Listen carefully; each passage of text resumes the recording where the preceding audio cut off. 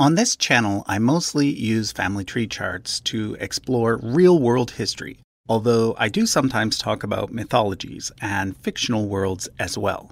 Over the years, I've received numerous requests to cover biblical genealogy, but up until today, I've pretty much avoided the topic. This is because I know that different people approach the subject in different ways, and I wanted to avoid any potential misunderstandings.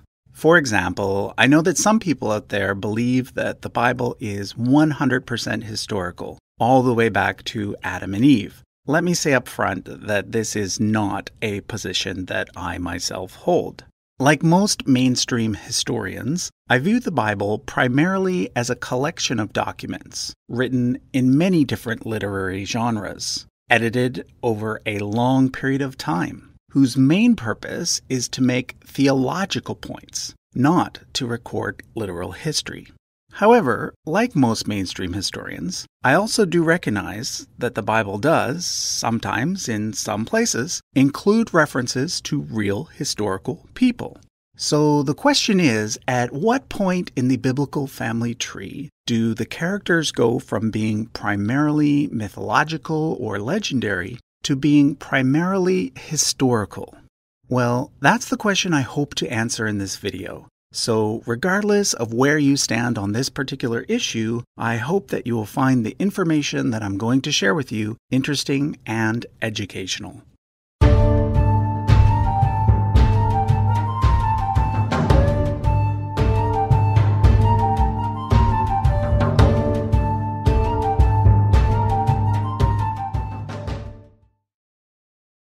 Before we begin, let me explain three key terms that I will be using in this video: history, mythology, and legend.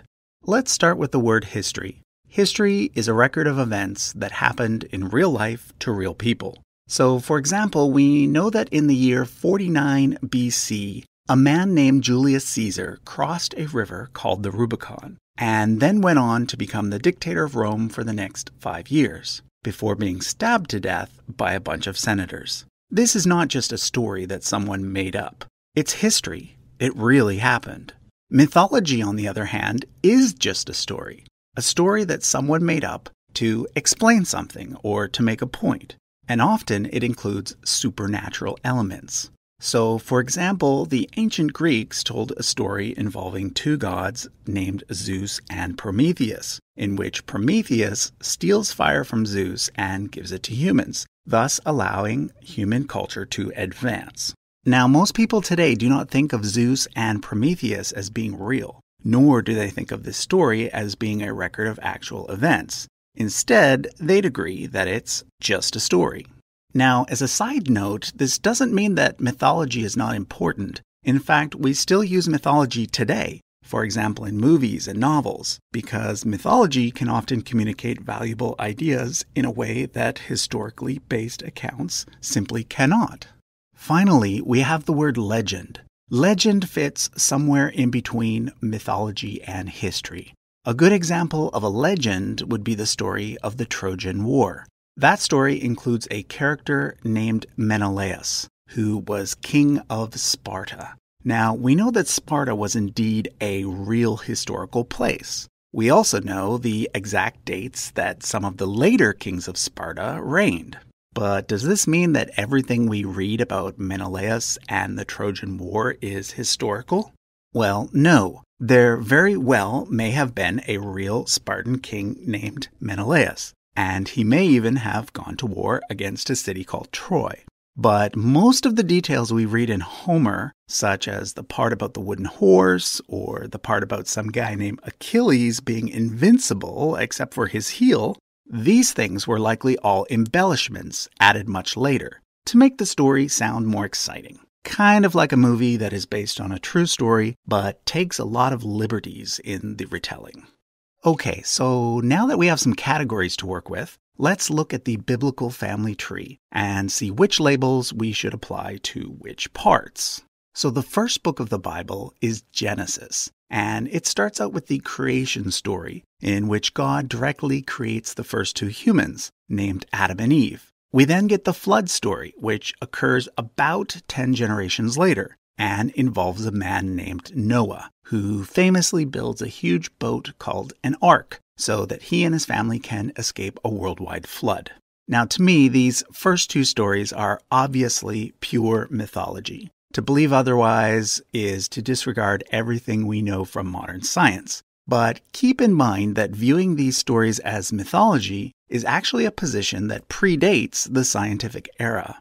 Most Jewish rabbis will explain to you that the creation and flood stories were never meant to be taken literally. Even the early Christian writer Augustine understood this, so I think I'm in pretty good company here when it comes to my choice of label. Next up, about 10 more generations down from Noah, are the three patriarchs, Abraham, Isaac, and Jacob. Here the stories get much more detailed, and the setting often involves place names that we know actually existed in the real world. But according to most historians, we're still dealing primarily with mythology at this point. You could argue that it is starting to border on legend because of the historical place names, but the problem with the place names in Genesis is that they are off by about 1,000 years. So it's kind of like someone writing a story about the pre-colonial Americas, but including the cities of New York and Chicago in the setting. Okay, so let's continue. Nearer to the end of Genesis, Jacob gets his name changed to Israel, and he has a total of 12 sons, who, for reasons that I won't get into in this video, end up living in Egypt. There, they grow into the Israelite nation, which consists of 12 tribes. In Egypt, the Israelites are eventually forced to become slaves, and this is the situation at the beginning of the second book of the Bible, called Exodus. In Exodus, God chooses an Israelite named Moses to lead his people out of Egypt, back to the region of Palestine. This is where we get the famous parting of the Red Sea story. Then, according to the next 4 books of the Bible, the Israelites wander in the desert for 40 years before they finally conquer Palestine under the leadership of a guy named Joshua. And then they finally settle down there. So what label should we use for this section? Well, according to most historians, the best label for the Exodus story would still be mythology. You see, we're now dealing with events that supposedly occurred around the year 1450 BC. The Egyptians were keeping really good records by this point, and the fact is there is no mention of the Israelites ever having lived in Egypt as a nation, or having been slaves there, or of their mass migration out of the country. But it is at this point that we do start to get some glimpses of parallels to real-world history. For example, we know that around the year 1600 BC, a foreign group known as the Hyksos invaded Egypt and ruled there for about 100 years before being forced to flee back to Palestine. Perhaps the memory of this event formed the basis of the Exodus story. But let's continue down the family tree. Eventually, the Israelites, now living in Palestine, decide that they want a king. Their first king is a guy named Saul from the tribe of Benjamin, but he doesn't work out that well. So they end up going with a guy named David from the tribe of Judah. David's the guy who killed the famous giant named Goliath. David then has a son named Solomon, who was supposedly super rich and who builds the original temple in Jerusalem. So according to the Bible, there was originally a single unified Israelite kingdom which was centered at Jerusalem and which had 3 main kings, Saul, David, and Solomon. According to the chronology given in the Bible, this unified kingdom would have existed around the year 1000 BC. Now, keep that date in mind because we're going to come back to it. After the death of Solomon, the kingdom gets split in 2. There's the kingdom of Israel in the north, consisting of 10 tribes, and there's the kingdom of Judah in the south, consisting of just 2 tribes. Judah, however, keeps the capital city of Jerusalem, as well as the Davidic line of kings. This period is known as the divided monarchy, and it comes to an end when the northern kingdom is conquered by Assyria, leaving the southern kingdom all by itself. Okay, so now that we've reached the point in the biblical family tree where an Israelite monarchy begins, This is where most historians would stop using the word mythology and switch to the word legend instead. But we're not quite to the point of real history yet. To explain why, let's go back to that important date I mentioned earlier, 1000 BC. This actually represents a pretty important turning point in all of world history. It roughly marks the transition between the Bronze Age and the Iron Age. The transition started a few hundred years earlier with an event known as the Bronze Age collapse, in which several major civilizations, such as the Mycenaean Greeks and the Egyptian New Kingdom, suddenly fall apart for reasons that may have involved climate change. We then get what's called the Greek Dark Ages for a couple hundred years, before we then see the rise of several new Iron Age civilizations like the Neo-Assyrians and the Republic of Athens. So strangely enough, the point in which Israel was supposedly unified and at its peak of power occurs during this ancient Dark Age. So it's kind of like the lights go off for a bit, and when they come back on, everything is different, and we've got to explain what happened in the dark. Well, according to the Bible, during the period when the lights were out, there was a single united Israelite kingdom that was huge, extremely wealthy, and centered on Jerusalem, where there was a large population and a major palace and temple. But according to the archaeological record, when the lights were out, Jerusalem was just a small town, and there was no major kingdom anywhere in the region. We do find a potential reference to the House of David later in the archaeological record, but nothing from when David himself supposedly reigned. So the most likely explanation is that David and Solomon were, in fact, local historical rulers who lived around 1000 BC, but that the Bible greatly exaggerates their wealth and power. Therefore, the best way to describe them would be to use the word legend. That puts them in the same category as King Menelaus of Sparta. So let me tell you what really happened during this period, based on what we know from archaeology. The first mention of ancient Israel in the archaeological record is from the Merneptah stele in Egypt, dated to around 1200 BC. In it, Pharaoh Merneptah brags about conquering a bunch of people groups in Palestine, including one called Israel. Now, this makes sense based on the excavations of settlements from around this time. It appears that the Israelites were a distinct group of people living mainly in the hill country, and that other groups of people were still living in the larger coastal towns. But then, the Bronze Age collapse occurred, which involved a seafaring group known as the Sea Peoples, destroying most of those coastal areas.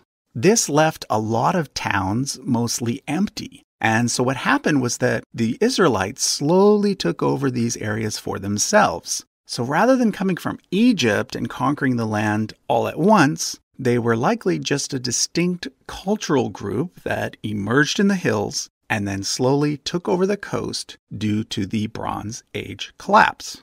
And there likely never was a single unified Israelite kingdom. In fact, what the archaeological record tells us is that the northern kingdom likely evolved first, and that it was definitely the larger of the two kingdoms. It was centered on the city of Samaria, not Jerusalem, where the people were consistently polytheistic. The smaller southern kingdom of Judah, centered on Jerusalem, came much later, and it was there that the idea of worshiping just one god likely emerged. So like I mentioned, the more powerful northern kingdom of Israel eventually gets defeated by Assyria, leaving the southern kingdom of Judah all by itself. And it's when Judah was left all by itself that the biblical narrative finally moves into the territory of real-world history. Sure, there's still some theological embellishments here and there, but for the most part, the characters and locations are historically accurate. So why is everything up to this point mythology or legend, but here things suddenly switch to history? Well, the very obvious answer is that this is the point in which most of the Hebrew Bible was actually written and or compiled. So it makes sense that the writers and editors would be historically accurate when they were talking about the time period in which they themselves were living, but more creative and imaginative the farther back in time they went. And how do we know that the characters from this section are in fact historical? Well, because many of their names have been found in the archaeological record. For example, if we take the last 10 kings from the kingdom of Judah, 6 have been confirmed through Assyrian or Babylonian records. I hope to do a video on the kings of ancient Israel and Judah later this year, and at that point I'll go through some of those sources in more detail. But for now, I want to answer one more question about this period. If the Exodus did not really happen, and if a unified Israelite kingdom centered at Jerusalem did not really ever exist, then why would the people living in the kingdom of Judah at this point make these stories up? Were they just bad historians? No, not at all. They were very likely trying to build an argument for a military conquest in their day and age. Remember, the northern kingdom had just been destroyed by Assyria. This meant that there was a lot of vulnerable land nearby, ripe for the taking. What the biblical writers were saying was, let's conquer the land now. Let's build a unified Israelite kingdom now. So the stories of Joshua and of David were actually sort of a blueprint for what they wanted to happen in the near future, not a historical record of what had happened in the distant past. But unfortunately for them, the kingdom of Judah never did achieve its dream of a grand conquest and a unified kingdom. It actually ended up being conquered by the Babylonian Empire just a few generations later. But the story doesn't end there. Eventually, the Babylonians were replaced by the Persians, and the famous Persian king, Cyrus the Great, allowed the former residents of Judah, now called Jews, to return to their homeland, now called Judea, and rebuild their temple. This begins what's called the Second Temple period, and this is where the Hebrew Bible ends. Of course, Christians have what's called the New Testament, which takes place more than 500 years after the end of the Hebrew Bible, which they call the Old Testament. By that point, the Romans were now in charge of Judea. In the New Testament, the followers of a man named Jesus claimed that Jesus was the long-awaited Jewish Messiah.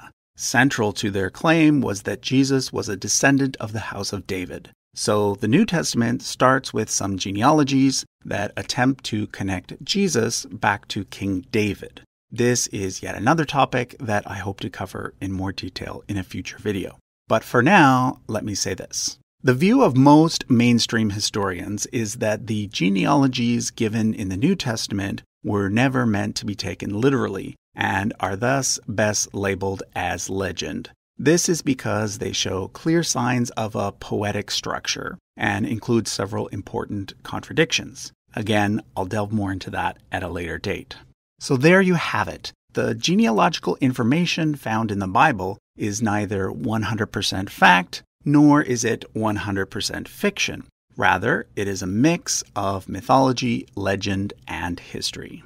For those of you who would like a good source for all the details on the archaeology and scholarship behind the view that I've just presented in this video, I highly recommend a book called The Bible Unearthed, written by one of the top Israeli archaeologists in the world today, along with one of his American colleagues. I'll leave a link to that in the description.